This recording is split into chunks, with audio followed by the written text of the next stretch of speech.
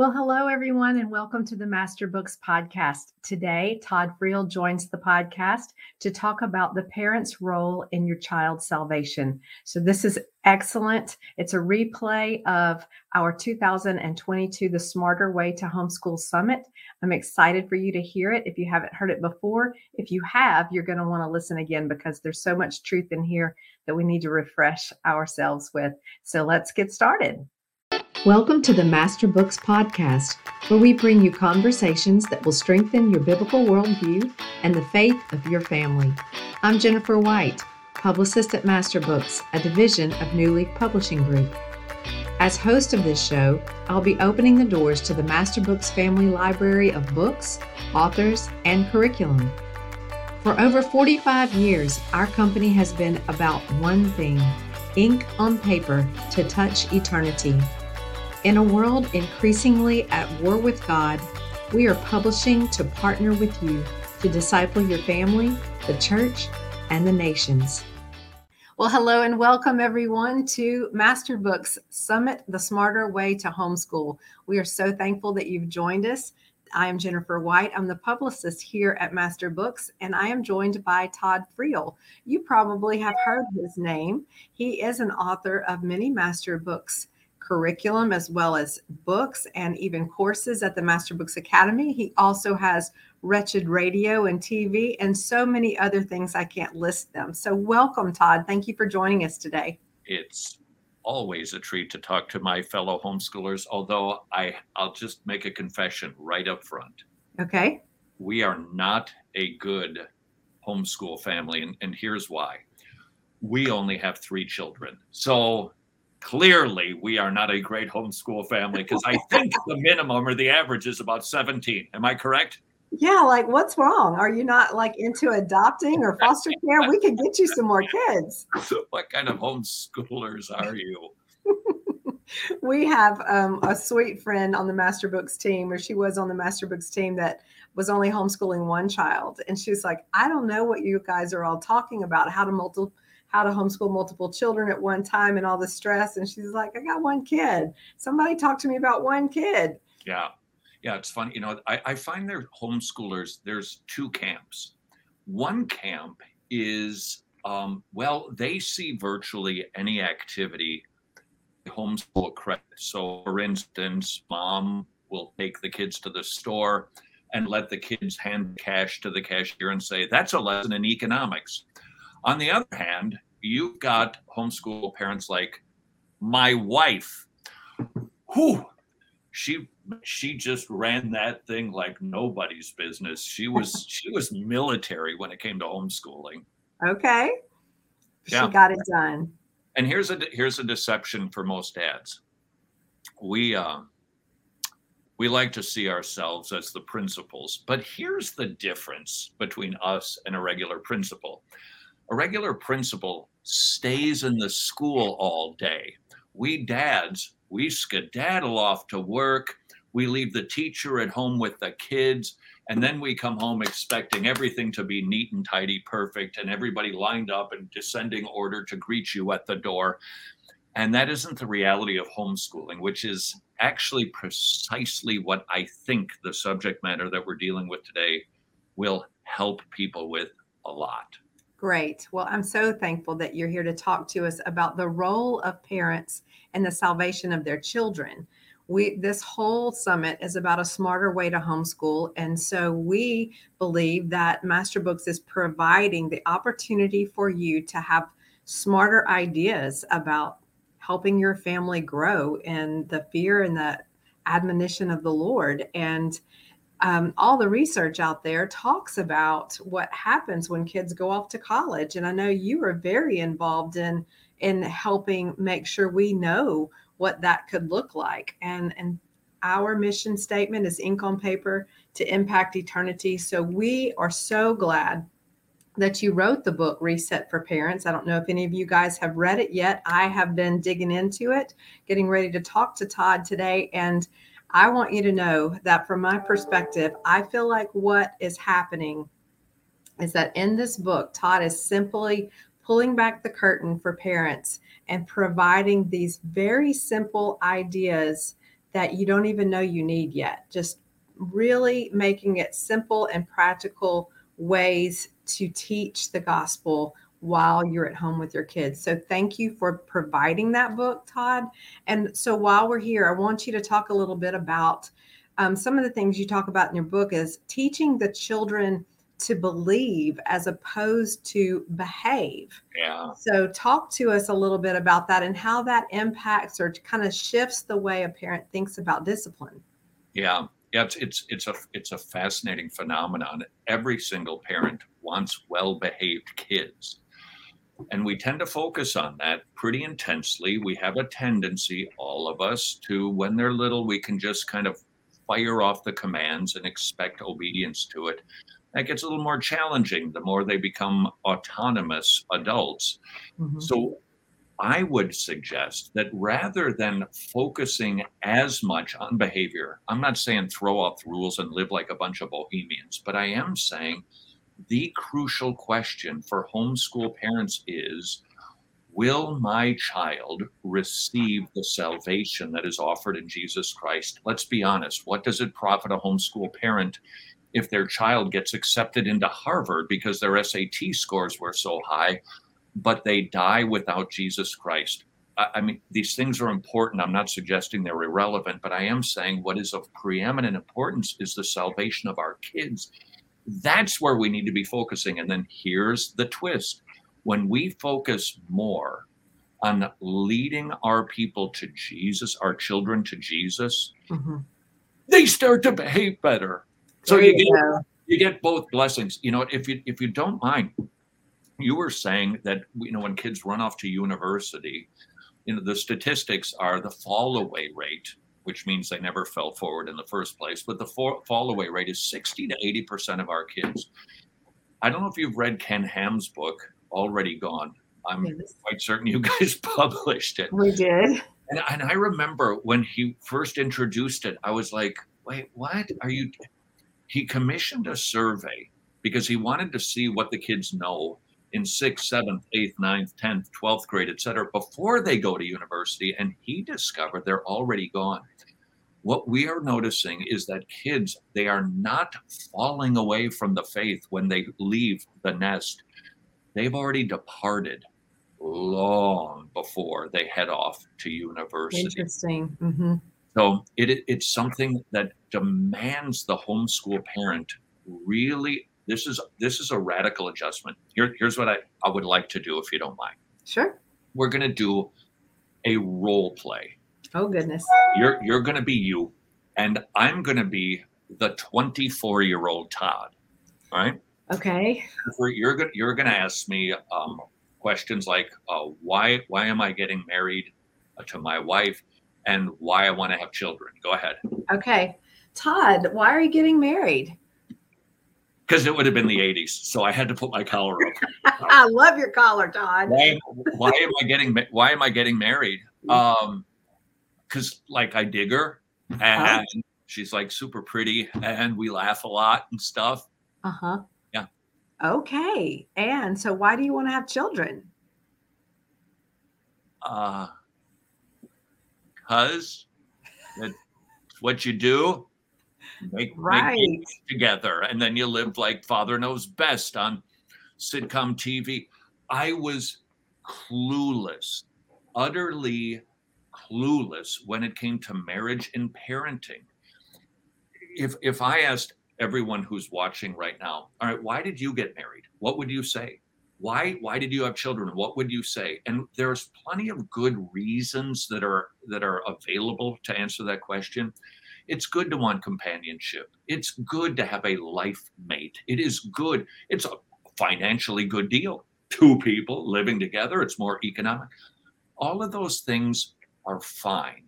But if our primary goal, start with marriage, is not that two sinners saved by Jesus come together to run the race of faith together to get to the celestial city and hear, well done, good and faithful servant, well, then your priorities are out of whack. Mm-hmm. Our marriages must be about the gospel. Now, I know there has been so much gospel-centered talk these days.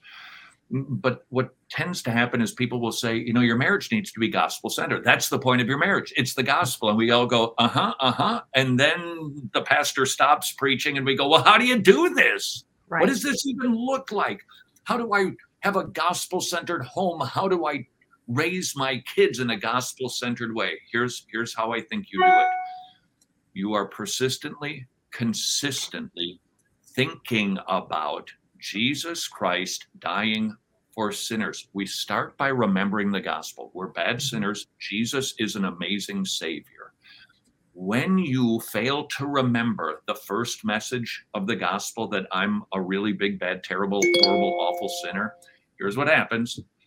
My pride swells up. I go onto a perch of superiority. I look down on everybody in my home and I start barking, commanding. I'm agitated. I'm annoyed. Why? Because I've forgotten that I am the chief of sinners. Paul died. The crown is available. I want it on my head, reminding me I'm the chief of sinners that Jesus died for. Now, I don't talk down to my wife and children. Instead, I talk to them at the same level, or frankly, even below. There was a psychiatrist. I think he calls himself a Christian psychiatrist.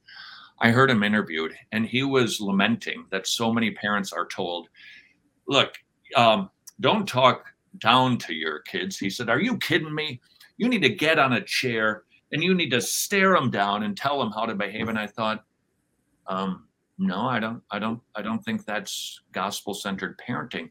The message of the gospel that tells me I'm a big, bad, terrible sinner who needs Jesus Christ means I shouldn't stand over my kids. I shouldn't even be at eye level. I should be underneath them with the desire to see my fellow sinners know the grace of Jesus Christ. And if I'm thinking in those terms, it alters everything. It changes my dynamic, my interaction with, let's start with spouses, then we'll do the kids, if you don't.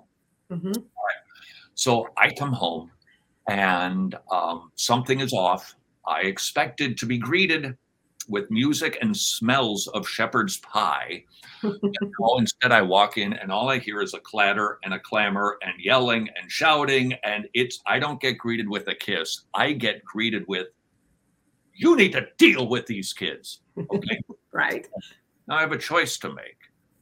Am I going to think gospel, or am I going to think behavioral modification? Am I just going to try to get them to behave well, which is the premise of our conversation? Mm-hmm. If I'm thinking secular parenting, which is behavioral modification, well, we know what that looks like. I barge in, all right, where are they? And I don't really need to ask because I know that they're in their rooms because that's where they've been sent till your father gets home.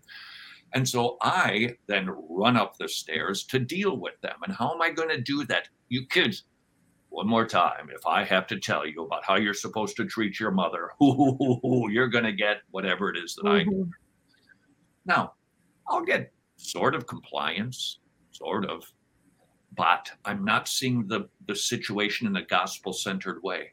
What do I want from my children? Well, first of all, I need to understand what they're doing when they're disobeying their mother. They're not being naughty children. Okay. The children are no longer naughty. There is not a single child who is naughty anymore. It's much worse than that. They're totally depraved sinners. And they are exhibiting their sin nature by disobeying your spouse. That means your child is in trouble. That means you are on a rescue mission. That means they need to be taken not to your feet, but to the feet of Jesus. So now, if that's what I'm thinking, I'm walking up the stairs and I'm maybe drawing my belt out to use my weapon of choice against the kids. Right. And I stop and go, wait a second. Wait. The goal of my parenting and my exchanges with my children is that they will love Jesus more.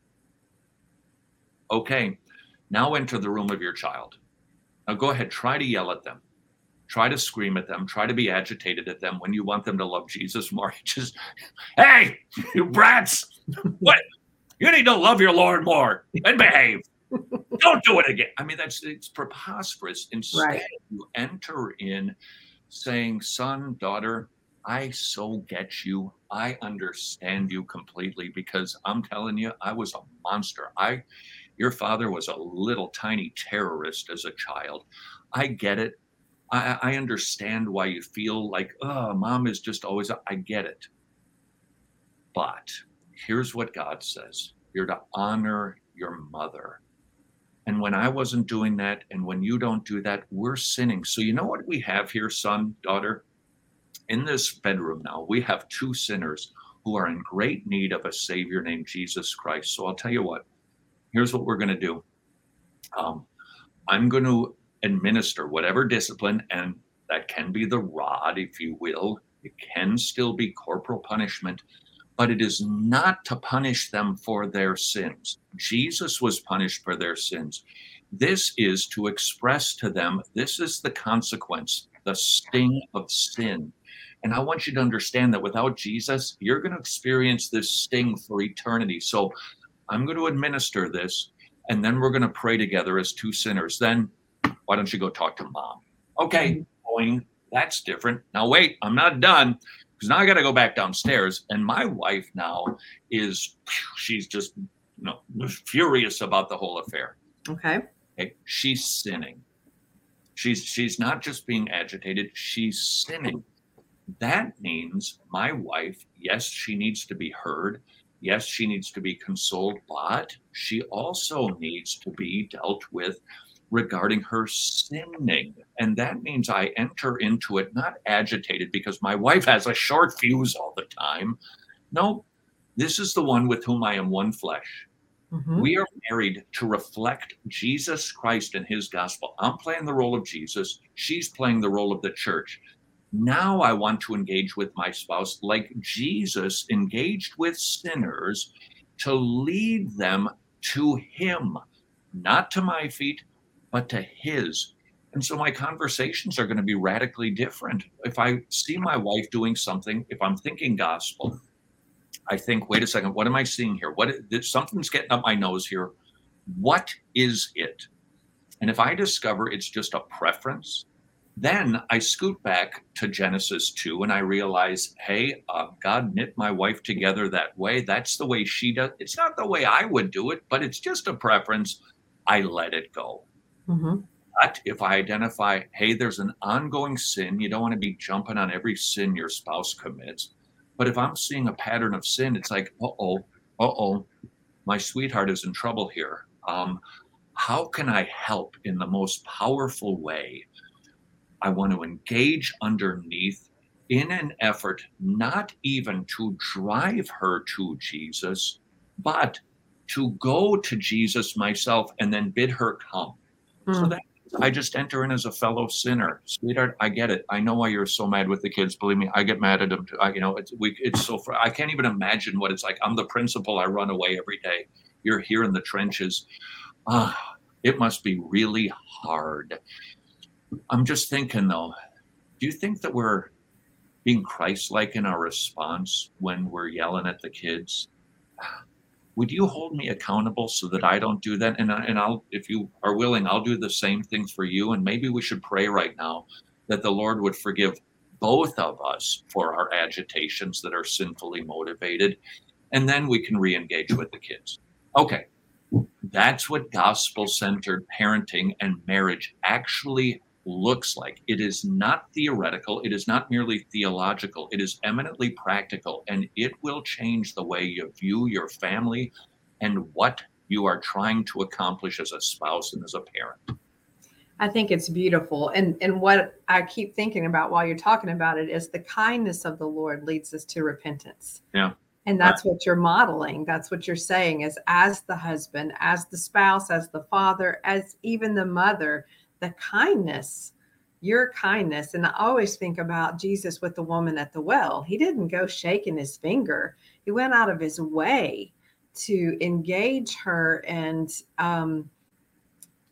be a friend, to need something. You don't come away from that story feeling like Jesus had his thumb on her. Right. For us, those who are sinners who need that Savior, what I want to be doing as a spouse and as a parent, I just want to be remembering those two messages of the gospel. I'm the worst sinner in the house, and we all need a savior here.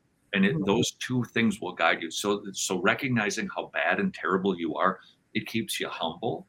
Right. The good news that Jesus died while you were yet sinning gives you joy, and it gives you confidence. It even gives you courage.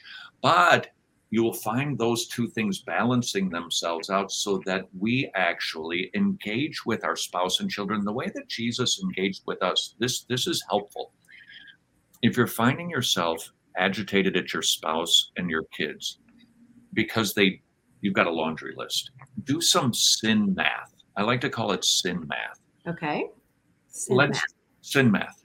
Because I can, Jennifer, you do something that is a sin and I can get annoyed at it, or I can realize, how many times have I committed the exact same sin against God? Oh boy, I do that a lot. How can I possibly be agitated with Jennifer or my wife or my children when they've inflicted a little tiny wound against me, when I have been committing high-handed crimes against my God over and over and over and over again? So, for instance, you have a husband who isn't very appreciative. I get it. I get we can all be that way, can't we? And they don't say thank you. They don't appreciate you enough. How can you get over the agitation that is maybe boiling up inside of you? We have to ask ourselves the question, how thankful am I? How grateful am I? Right. You're a husband, and you're one of those guys who likes to talk about the day. But you get home and your wife isn't interested. She's too preoccupied. You want to sit down and download everything that you've done that day, and she's not there. Okay, what am I going to do with this? Wait a second. Hold it. How often should I be talking to my God? Right. Oh, a lot. So the thing that she does to me, let's just say once a day, I do against him perpetually throughout the day.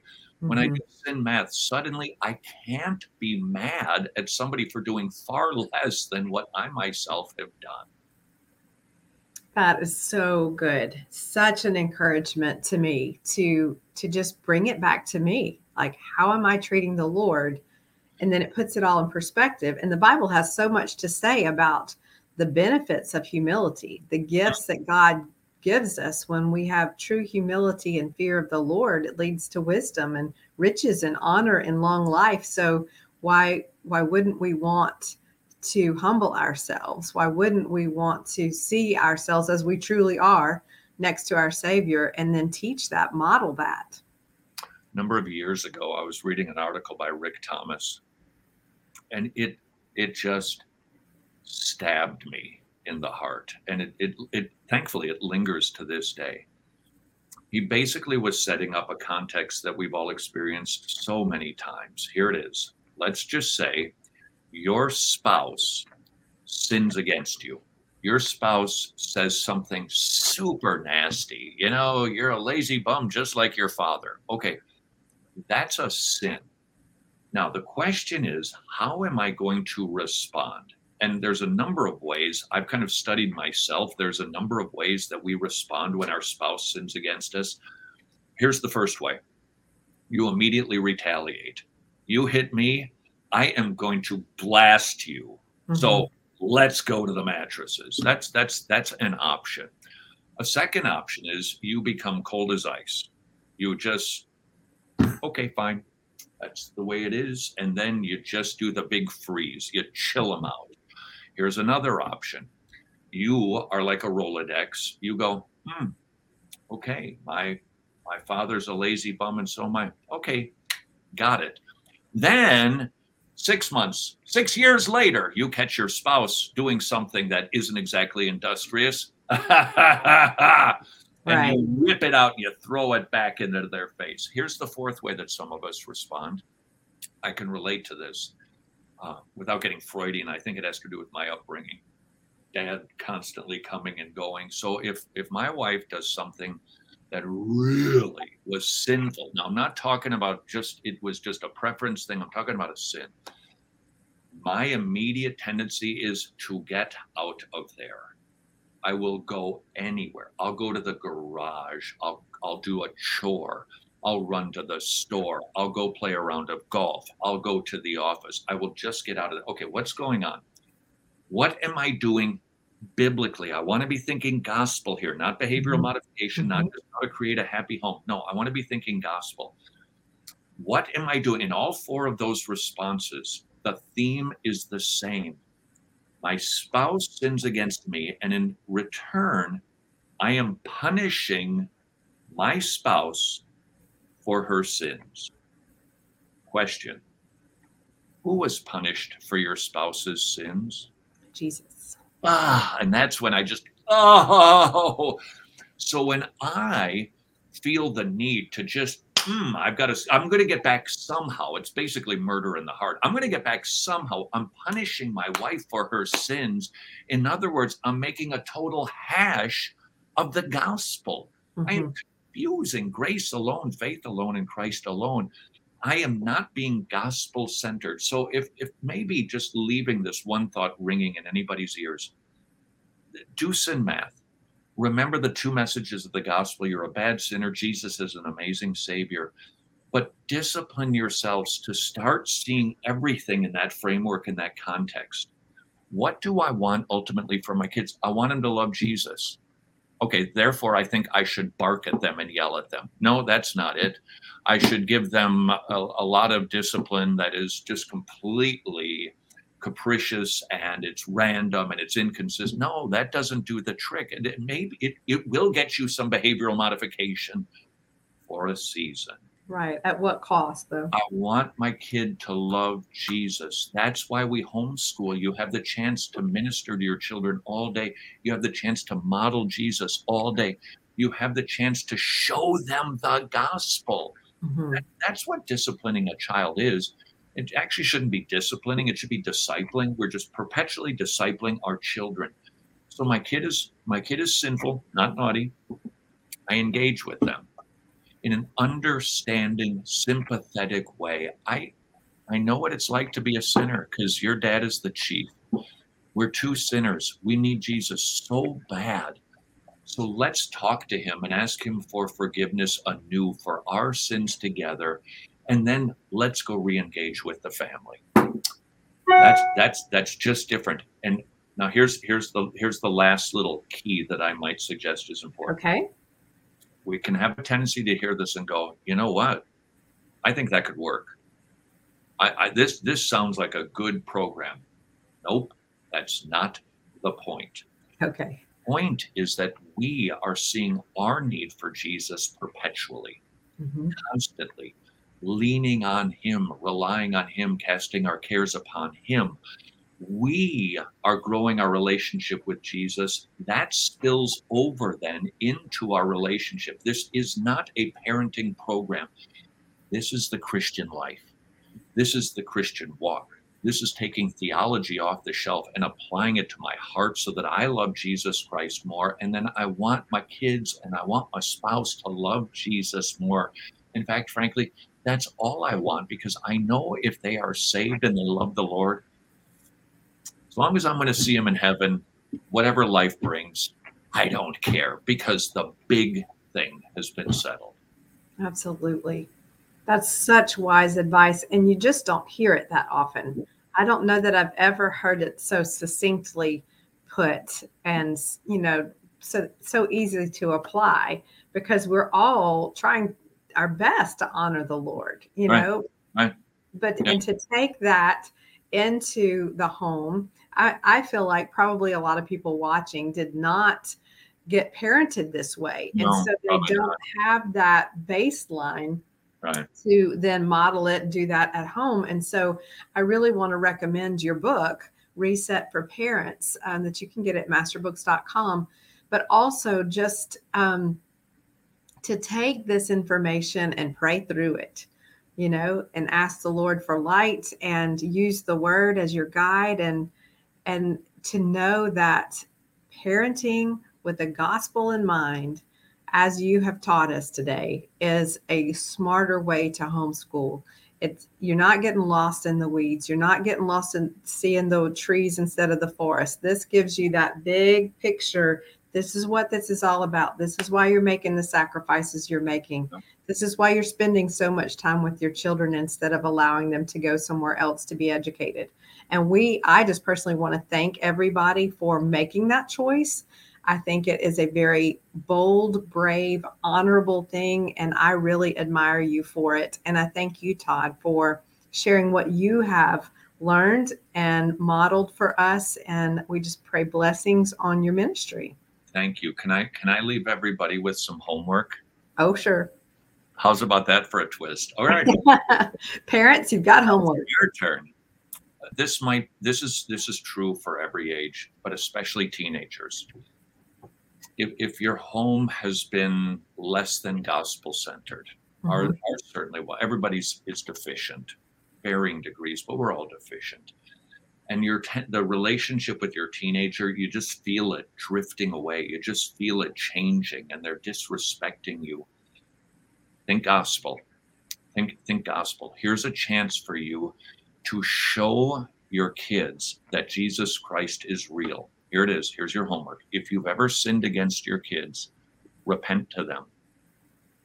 Yes. Tell them you're sorry for all the ways that you've sinned against them. If you want to go even further, here's one for you. Pass out a tablet to everybody and say, please write down all the ways your dad has sinned against you. And then go through it and say, I'm sorry for this. I'm sorry for that. I'm sorry for everything that I've done to fail you and sin against you. Will you please forgive your father?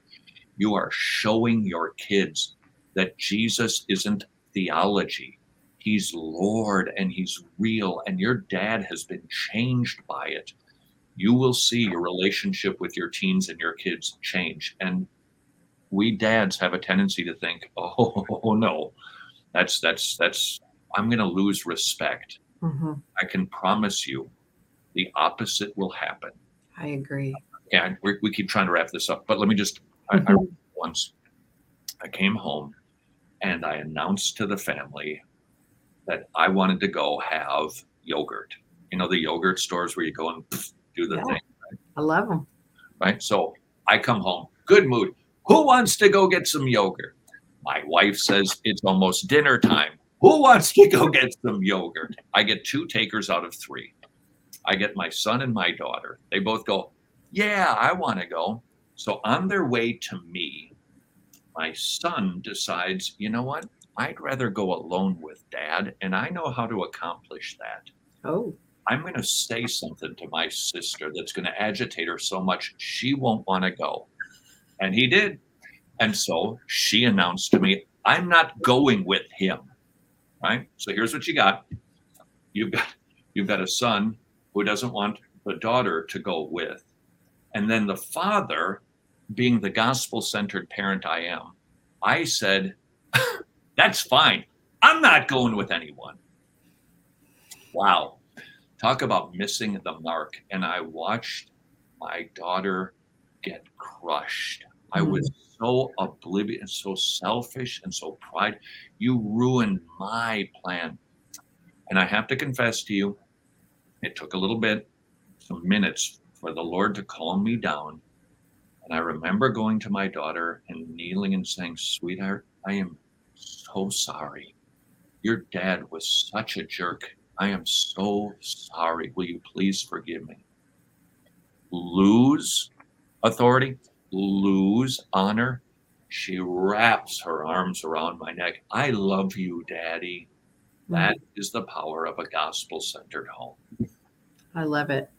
Well, I'm sure that all of the people listening right now can recount some things that have happened in their past where they wish that had been the response that they got from their own parents or whomever raised them. You know, and let me, if I could, Jennifer, this is actually, we're being like the Apostle Paul.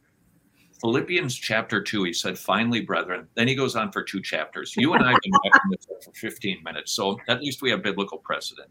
Good. You said, you know, how can a parent live to get their kids saved? Well, let's be theological about this. The answer is you can't do anything to get your kids saved.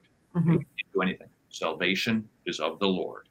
It is the Lord who makes dead sinners born again.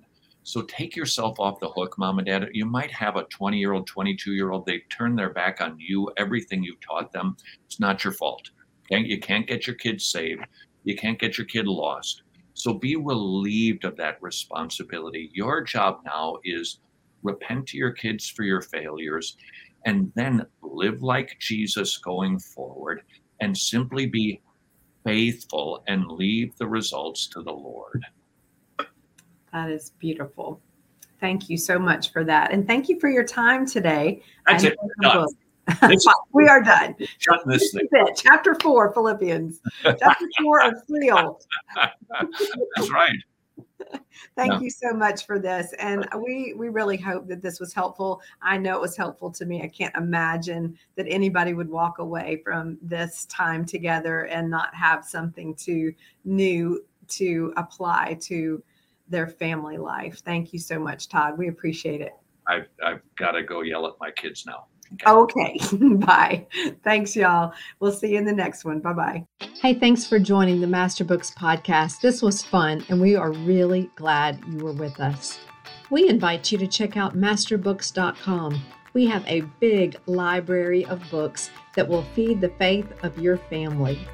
And hey, subscribe to our channel so you won't miss an episode. We'll see you next time.